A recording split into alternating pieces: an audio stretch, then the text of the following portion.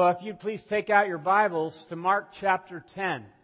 Mark chapter 10. If you have a Bible with you, if you didn't bring a Bible, we have ones right near you that we'd love for you to take out and use.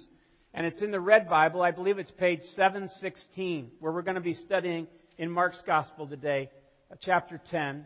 And we're going to be looking primarily at verses 42 through 45 as we conclude this series, this 4-week series we've been calling Declaring War with these four. If you haven't been with us ever before, for over a year and a half, almost 2 years now, we've been saying that we believe God is calling us as a church to declare war on shallow Christianity, beginning with ourselves.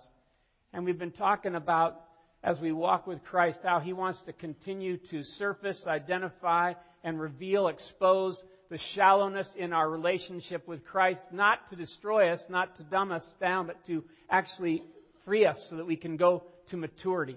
And I don't know if you've ever seen this verse before, but Romans 8:29 reminds us of God's big picture for every person that they would come to know Christ. And let's read it together.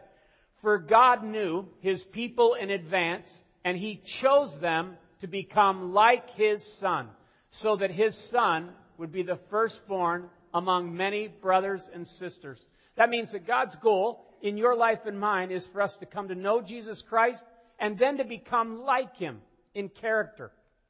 To become like Him in the way that He interacted with people and saw the world.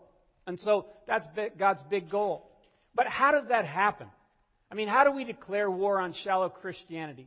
When I was younger, I told this a couple weeks ago, I started running more distances and stuff, and I soon found out that my legs, I was doing something wrong. So I went to a sports medicine guy, and he showed me stretches that if I would practice them every day, before and after I ran, and even on days I didn't, that I would actually be healthier. And that little practice, although at first I thought, well, this is kind of extra, this is unnecessary, that little practice became very helpful to me, whether I went running or playing tennis or other things like that, walking. And I just realized that practice became key. There are practices like that in the Christian life that Jesus Himself practiced. And that if we're going to follow Him, if we will practice them, then He will use those to help us become more like them. So we've been talking about those. If you look up here on the screen, first week we talked about this thing in John 15 that Jesus talks about, abide in me. Learn how to live in me and with me.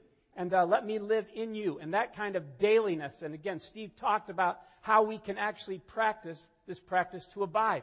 The second week we talked about steward. And we talked about the fact that stewarding is this understanding that everything belongs to God. He has now let me manage these things on His behalf. And therefore, as I learn how to steward money and any possessions or opportunities that come my way, it will help me grow. I will see in tangible ways His working in my life. Last week, we talked about community. This practice that God was made us in His image, because God is always been living in community. Let us make man in our image, the Bible says. And we saw how out of that, you and I can never become like Jesus as solo Christians. We need to learn it in community. And Sunday morning is not enough. It's too big. And so we can actually take our mask off in community. And we talked about life groups. And if you're not already in one, I hope you'll sign up for one soon and be part of something like that. One that the church offers, or one, again, of some other Christians. But this week, we're going to talk about serve. Serve. If you're following along, again, God gives practices to win the war over shallow Christianity. That's what we're talking about. And today, we're going to look at the idea to serve. Before we look at Mark 10, I want to just talk to you about a couple things that set this up. First, I just want to make sure I say this. This is where the war gets most intense. Up on our banners here, we have love the Lord, love one another, serve the world. Most of us will say, hey, count me in for love the Lord. I'm even willing to do the love one another thing as long as they're neat people. But serve the world, serve. I'm kind of on a different track. I kind of want to be successful. That sounds like downward mobility. And in fact, it is. And so, for us to become like Jesus, a lot of times we gulp. But let me just talk about what serve means and talk about why there's pushback in our spirits when we talk about this. And then we want to look at what Jesus wants to teach us. So first, what's the word serve mean? The word serve means to help, if you're following along, assist, to wait on, to work for, to carry out the will of another. To help, assist, to wait on, to work for, to carry out the will of another. And the idea is that you and I have opportunities to help, to assist, to do things that lift other people up, that bless other people, that put other people before ourselves. Every day, there's opportunities that confront us. They're all around us. The question is, will we practice serving on a regular basis? Will it become a lifestyle? Because here's the truth. I don't know if you've noticed, but even celebrities are catching on to the fact that serving is sexy. Serving is this kind of thing that if you can show people you're serving, people give you extra credit points. But the problem is motive. Motive. And this is what I want to point out in this next line in the notes. Here's the real danger when we talk about serve today, is that you and I can serve selectively or with selfish motives. You and I can serve selectively or with selfish motives. And this is not what Jesus is teaching. Jesus is not teaching the kind of serving that's being done a lot nowadays. Again, as noble as it is, as much good as it does, he's teaching something much deeper, much more powerful. But the reason why I need this message so badly today is because I still, this many years after knowing Christ, still see fairly often motives that concern the Lord. It's possible to be a pastor and serve as a pastor for the wrong motives. It's possible to do kind things for people, really out of our need to be needed, or out of our need for praise, or out of our need, all those kind of motives. And years ago I read this poem by Ruth Harms Calkin. I've never forgotten it. It's called I Wonder. It says, "You know, Lord, how I serve you with great emotional fervor in the limelight. You know how eagerly I speak for you at the women's club. You know how I effervesce when I promote a fellowship group. You know my genuine enthusiasm at a Bible study. But how would I react, I wonder, if you pointed to a basin of water and asked me to wash the callous feet of a bent and wrinkled old woman day after day, month after month, in a room where nobody saw and nobody knew?" And Jesus came to teach us a kind of serving that has a purity to it, that has a richness to it, that's different than some kind of celebrity thing. Now, again, I don't know how you look back over your life, but one of the things that led me to realize I needed Jesus Christ was this issue. As my first 15, 16 years of my life, I look back and I see there were just all kinds of patterns of using people, of manipulating situations, of figuring out ways to get the upper hand, of figuring out ways to benefit from people and caring more about what they could do for me than what I could do for them. And part of it, I saw that. And when I saw that, the Lord used that to point me to my need for a new heart and Jesus Christ coming into my life. But here's the honest truth. After Jesus Christ came in and by His Holy Spirit, He began to change the way I look at people so that now I didn't always look at them as people to compete with, people to conquer, people to compare myself with, people to criticize. While those changes began to happen, I still noticed that there were times that I could be a kind of Jekyll and Hyde, where some days I would be serving with some real noble things, and other times I would still be the old Jeff.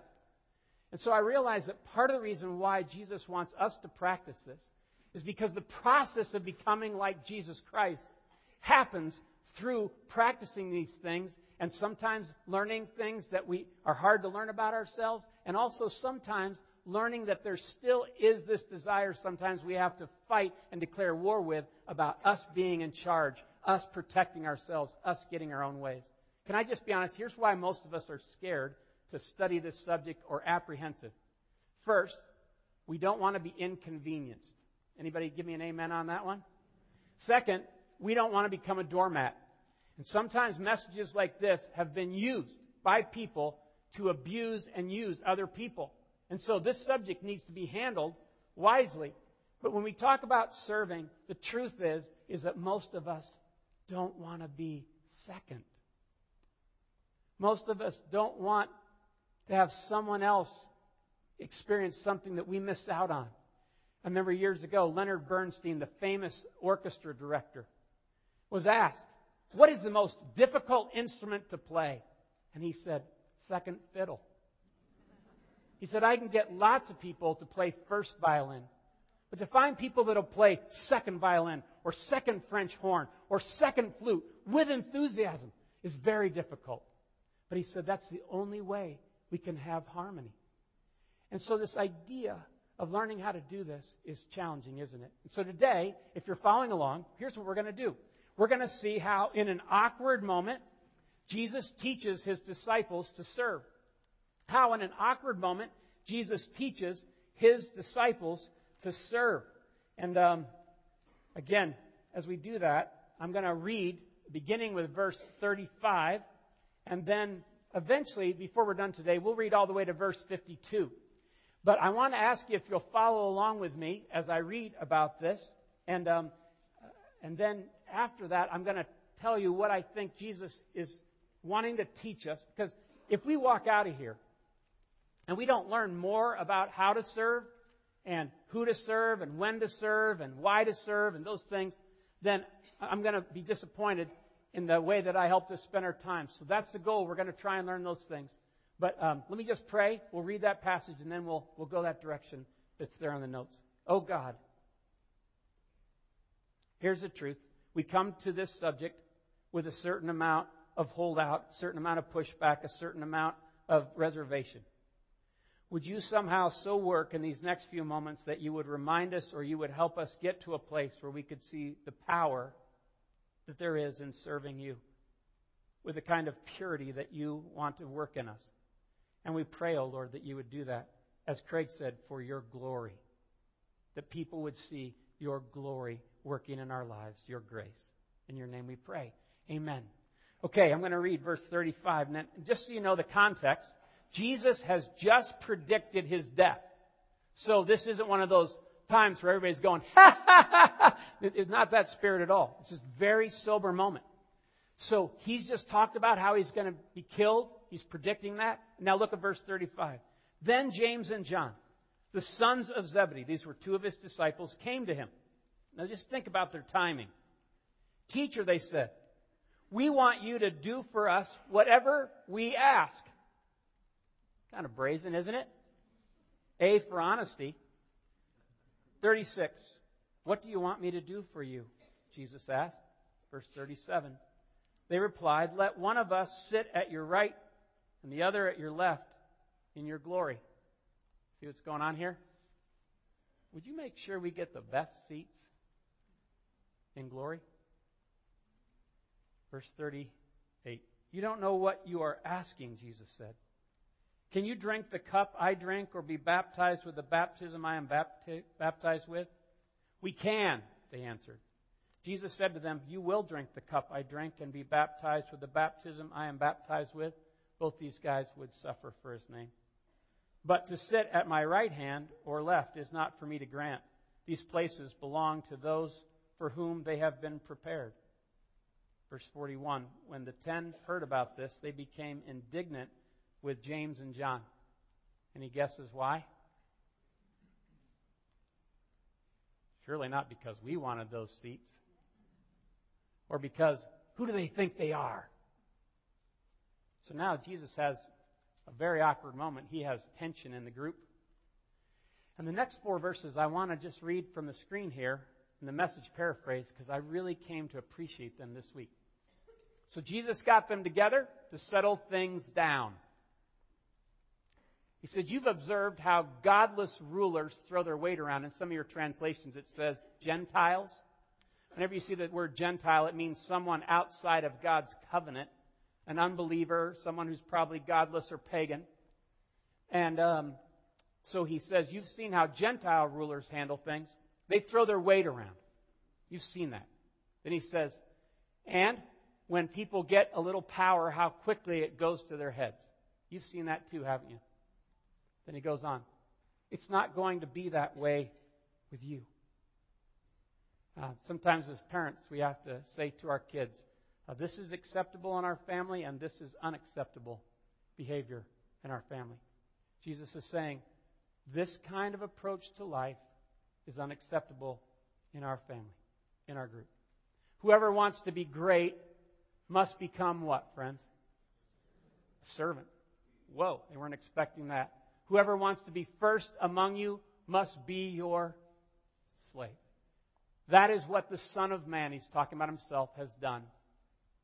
He came to serve, not to be served, and then to give away his life in exchange for many who are held hostage. Now, what I think Jesus is saying here, if I was just going to sum it up in everyday language, is this, and you'll see it in these three big ideas, is that if you and I want to go from people who aren't interested in serving to people who are more interested in serving Jesus the way Jesus is talking about serving, if we want to practice this in everyday life with shoe leather, then here's three things that are going to probably have to take place at some point in our lives. The first, Jesus is saying, is change how you think. This is going to have to happen right here. The way that you think about life, the way that you see life, it's going to have to start there. And then you're going to have to make a decision to become a servant. And lastly, I want to urge you to watch me. I'll go first. I'll show you. I won't just tell you. This is powerful stuff. And so, again, why would a message like this be so helpful? I came across another poem this week by Robert Raines, who wrote these words. I am like James and John. Lord, I size up other people in terms of what they can do for me, how they can further my program, feed my ego, satisfy my needs, give me strategic advantage. I exploit people, ostensibly for your sake, but really for my own. Lord, I turn to you to get the inside track and obtain special favors, your direction for my schemes, your power for my projects, your sanction for my ambitions, your blank check for whatever I want. I am like James and John. And if we are like James and John, which I am, then Jesus wants to teach us how we can change the way we think. And notice, if you're following along, the very first thing he does in this conversation when he gathers these guys together is he says, observe and abandon a here to be served mindset. Observe. Look around. You've seen a here to be served mindset. And I'm asking you that once you've observed it and you've seen how ugly it is and you've seen how much you hate it when it gets used on you, that you will abandon it. That you will say, for all the payoff that might bring, it is a dead-end road. It is an ugly, ugly way to live. And therefore, every time we see it rise up in ourselves, Jesus says, observe it, abandon it. It's not here to be served. And that's a real wake-up call for a lot of us, because we're taught every day by commercials and by different people who counsel us. It's about you. It's about me. It's about us getting our way. It's about people learning how to serve us. Jesus says, man, when a world operates like that, and that is how the world operates, it is in trouble. That's why I've come. Because not just other people, but you guys even, it's infected us, our group.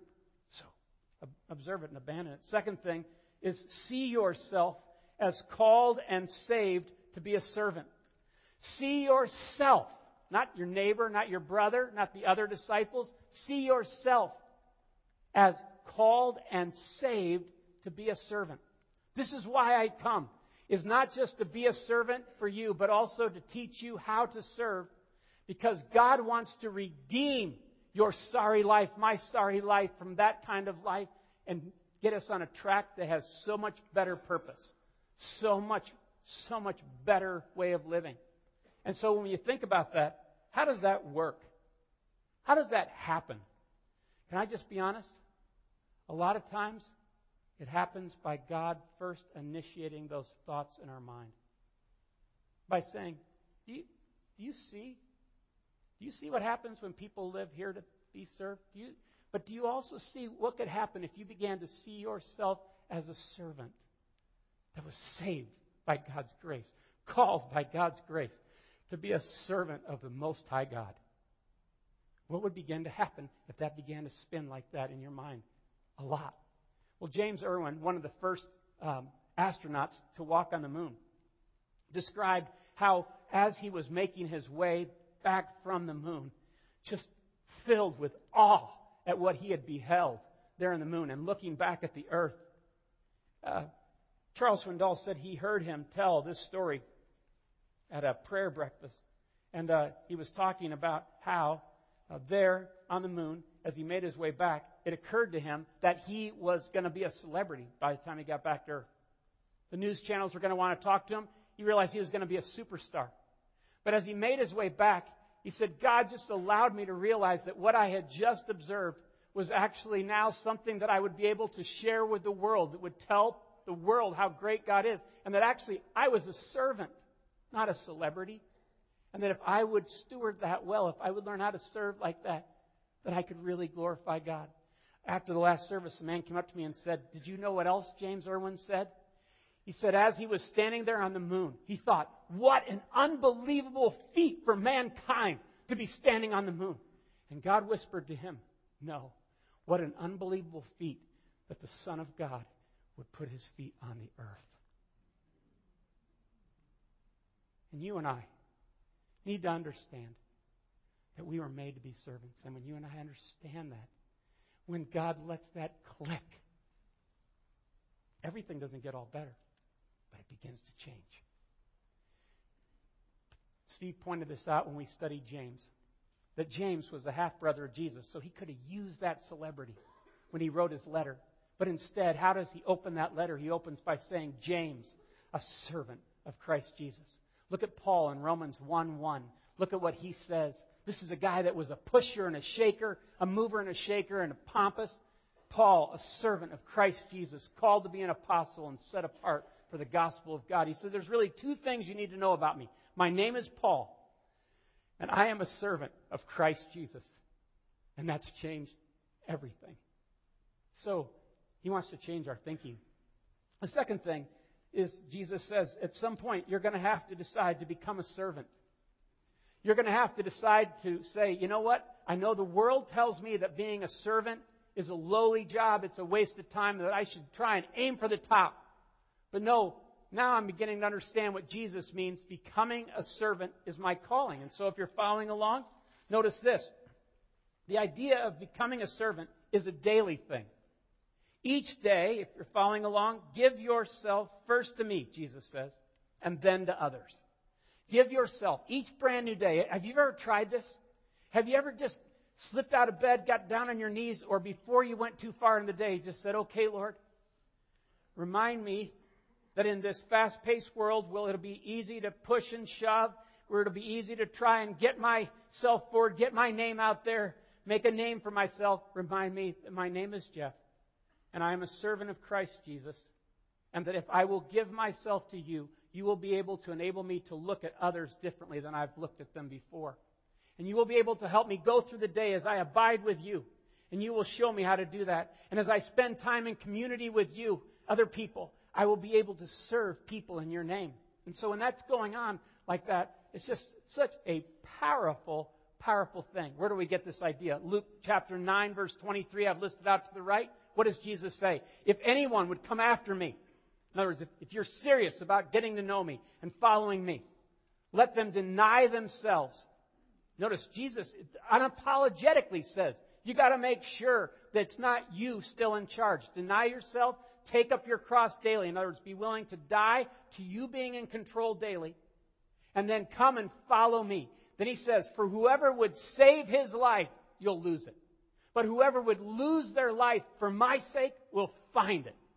So the idea is give yourself first to the Lord. Years ago, we stumbled onto this verse in 2 Corinthians 8:5 as a church.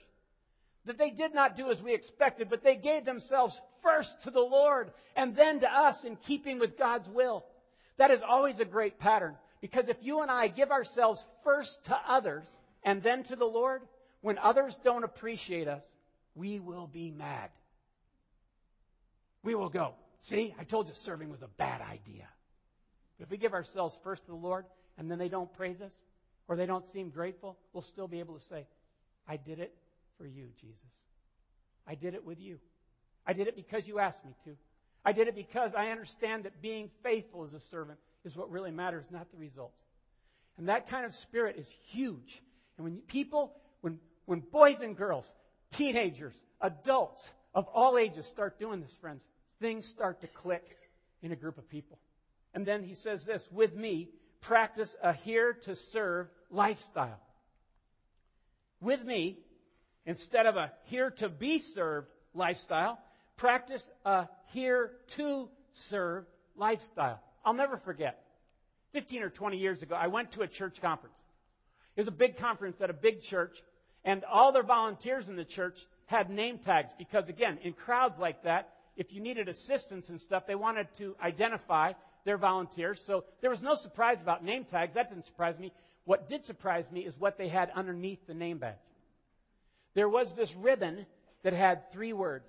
The 3 words that I hope you carry out of here with you today when you think about Jesus' teaching.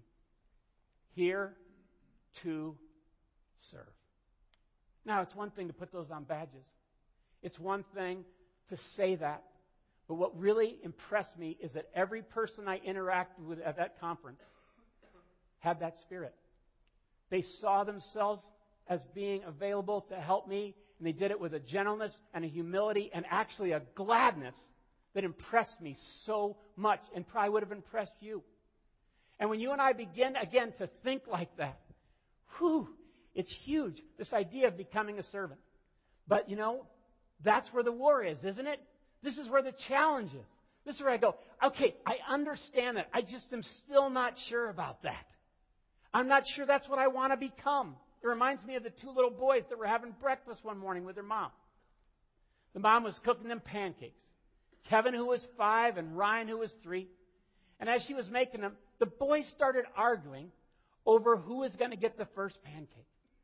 So the mother saw an opportunity for a teachable moment. And she said, Kevin, Ryan, if Jesus were here right now, you know what he would say? He would say, you can have the first pancake. After a little pause, Kevin said, Ryan, you be Jesus.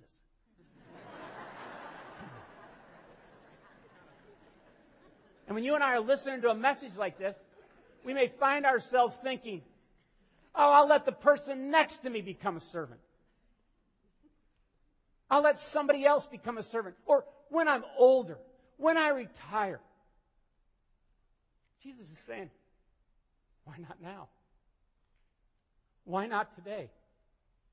Do you realize the joy you are missing? Do you realize the fullness of life? Albert Schweitzer, very successful doctor and musician, went to work in the Congo in Africa many years ago. Later in his life said, the only really happy people are those who have learned how to serve. Do you believe that? Jesus believed it to his toes. And he said, become a servant. If you want to understand how the kingdom of God works, if you want to understand what greatness looks in God's eyes, nothing wrong with wanting to be great. Just make sure you define greatness the right way. Greatness is becoming a servant. Oh man. Oh man. We studied this in Philippians chapter 2. Steve and I taught on this. Look at these verses again. It says, do nothing out of selfish ambition or vain conceit, but in humility consider others better than yourselves. Each of you should look not only to your own interests, but also to the interests of others. Does it say that we're not supposed to take care of our interests? No, but it says don't let your world become so small. That's all you think about. Consider other people's interests, not just your own. Look for other people, not just yourself. And then it says your attitude should be the same as that of Christ Jesus, who stepped down, down, down, down. The next few verses said, going as far down as be willing to die a death on a cross that was the lowest place in the world at that time you could live. Jesus did it. And he did it willingly. And he did it for the joy set before him, the Bible says, because he knew what it would bring about. And so this morning, the last thing I want you to see is that not only does he say, change how you think and become a servant, what I hope you'll see is that he says, watch me. In other words, I'm not just going to gather you together right now. and say, here's what you should do. I'm urging you every day. Watch me. Watch how I live. Watch what it means to serve and see if you don't see the most compelling reason of all to serve. Because you've observed how godless rulers do it. Now observe, now look and see how I do this. Where do I get this idea? Well, first from verse 45, which I've listed in the second gray box. So would you read it out loud with me, please? For even the Son of Man did not come to be served, but to serve, and to give his life as a ransom for many. In the kingdom of God, from the top to the bottom, it's about serving. Even the greatest serves. And I didn't come to be served. That's not why I came to earth. I'm here to serve. And then, what he does in the verses right after this, I want you to see. Because he puts on a clinic of the very thing he's been talking about. Then they came to Jericho. I bet these guys were still thinking about this conversation. As Jesus and his disciples, together with a large crowd, were leaving the city, a blind man, Bartimaeus, that is, son of Timaeus, Bar means son, was sitting by the roadside begging. When he heard that it was Jesus of Nazareth, he began to shout, Jesus, Son of David, have mercy on me. Many rebuked him and told him to be quiet, but he shouted all the more, Son of David, have mercy on me. Jesus stopped and said, call him. So they called to the blind man, cheer up, on your feet. He's calling you. Throwing his cloak aside, he jumped to his feet. Can you picture this? And came to Jesus. What do you want me to do for you? Jesus asked him. The blind man said, Rabbi, I want to see. Go, said Jesus. Your faith has healed you. Immediately, he received his sight and followed Jesus along the road. If you're following along in the notes, Jesus says, watch me as I ask, what can I do for you and help the least? Watch me as I ask, what can I do for you and help the least? You know how a servant thinks? A servant, it's not that a servant never thinks about, what could they possibly do for me? But they find themselves, when they're thinking that question, they go, maybe the better question is, what could I do for you? Or what could I do for them? And that kind of question becomes a lot more operative in a servant's heart. And so Jesus asked that, and here's what I want you to notice. Did you notice this isn't the first time in what we just read that he asked that question? Did you look back to verse 36? Do you remember how that whole awkward conversation started? Jesus, we want you to do whatever we ask. And Jesus said, what do you want me to do for you? He asked that question. Now he asked this blind guy. Do you notice this guy is definitely not one of the most popular people in the crowd? He's begging. He's blind. People talk to him rudely. He is a bother.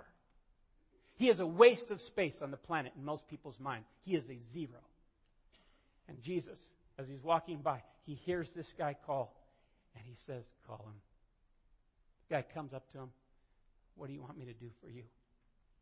He listens to him and says, oh, I'll do that. And he helps him see.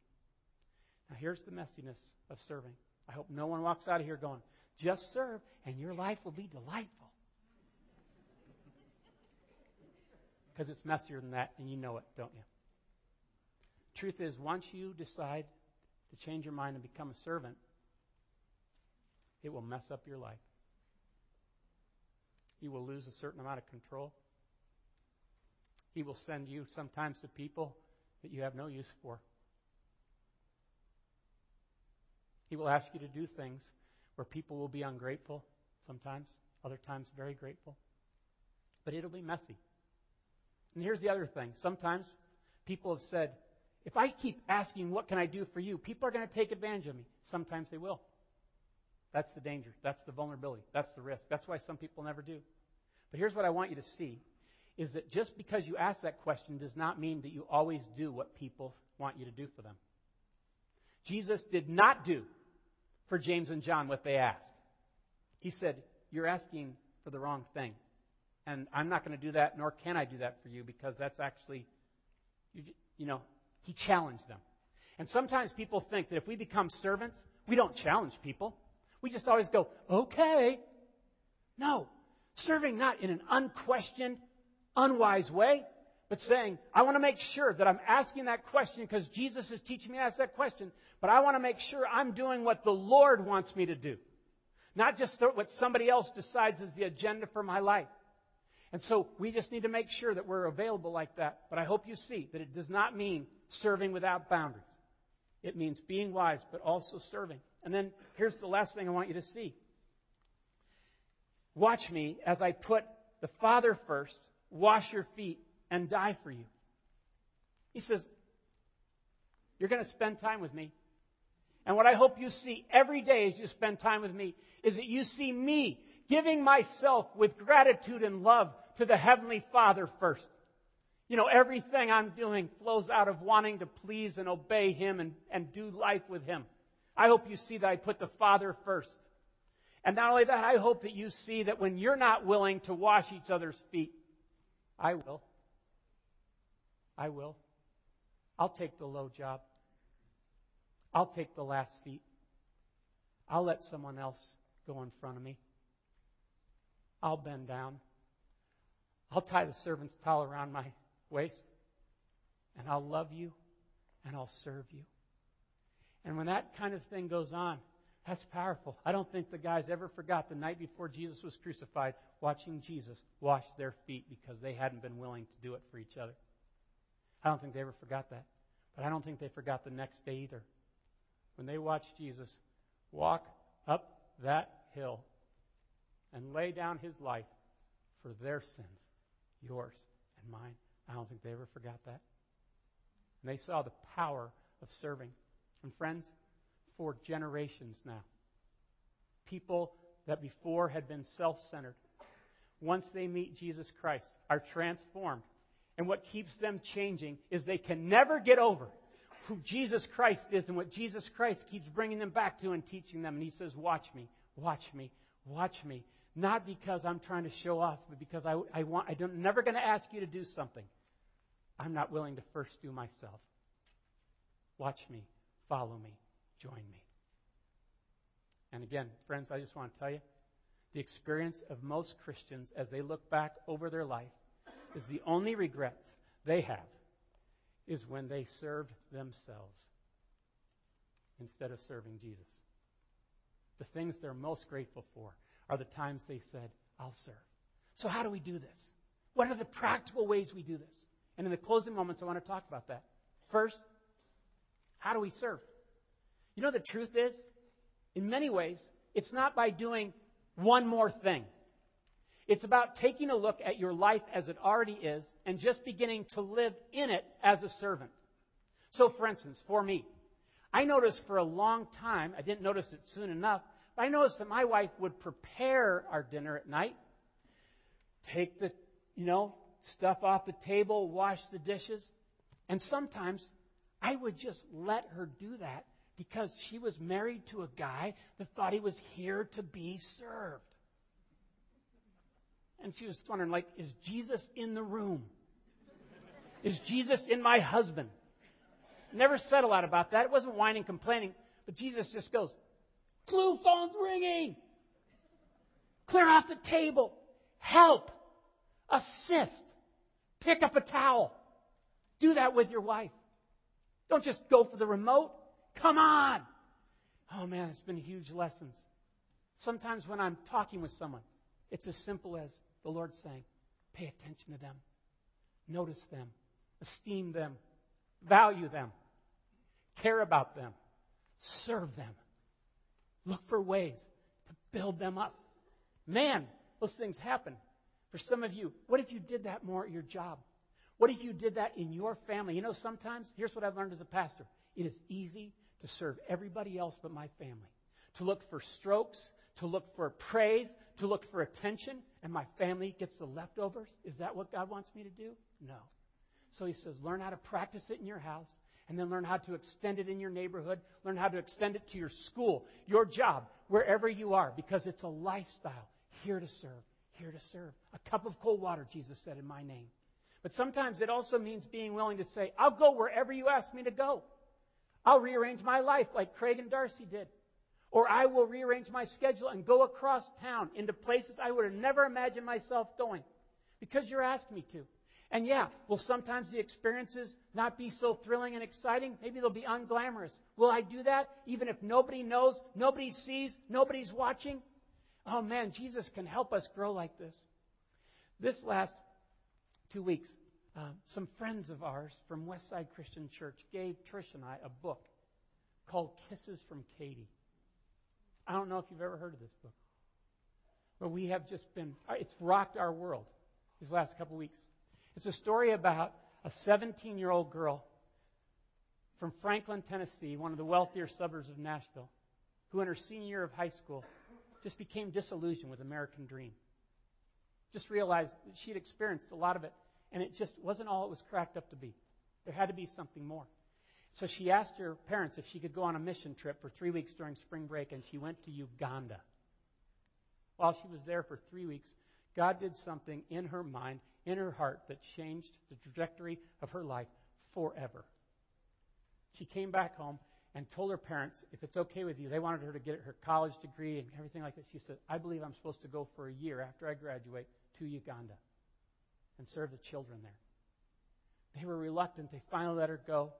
And then while she was over there, as a single gal, she ended up adopting 14 girls and also sponsoring 400 children every day so they have meals and education. And she's now 23 or 24 years old. I just saw her interviewed by David Platt, who wrote Radical on YouTube, and I'm telling you what, she has a story to tell. And she talks about how messy it is, but she talks about how thrilling it is. It is a mix, but she will never regret serving Jesus with her one and only life. She'll always be able to look back on that. And so here's closing. If you have your notes there, and when you finish this line, would you just hold on to your notes before you put them away? Here's the question. Who and how is Jesus asking me to serve this week? Who and how is Jesus asking me to serve this week? And if you turn your notes over to the back, we often talk about practical ways that our church provides for you to serve the world. Are we saying these are the only ones that count? No. These are just ideas. But what if you began to see yourself as a servant and began to say, Lord, is this one of the situations you're opening up for me that you want me to do? So, again, you can see short-term mission trips. Trish and I are going to take a couple of these this year. Some of you serving locally. The last 5 years, I've been able to mentor at Feichtens Academy. And by practicing serving, let me just tell you, I've seen and learned stuff about other people and about myself that's stretching. I hope I'm not sending anybody out of here going, boy, it's just easy and a blast and never confusing. No, it's all that. But it's worth it because it thinks bigger than smaller. So whatever one it might be like that, there's information. It may just be that the Lord wants you to serve somebody that we don't even know about. He wants you to do it this week, and He wants you to do it in a certain way, and He's showing you that while we've been talking. But now we're going to come back to that song, that prayer that we heard during the offering. And I want to just ask you if you would think about what it would mean if this week you stepped into this week saying, Lord, here to serve. Here to serve. Just like you came, not to be served, but to serve.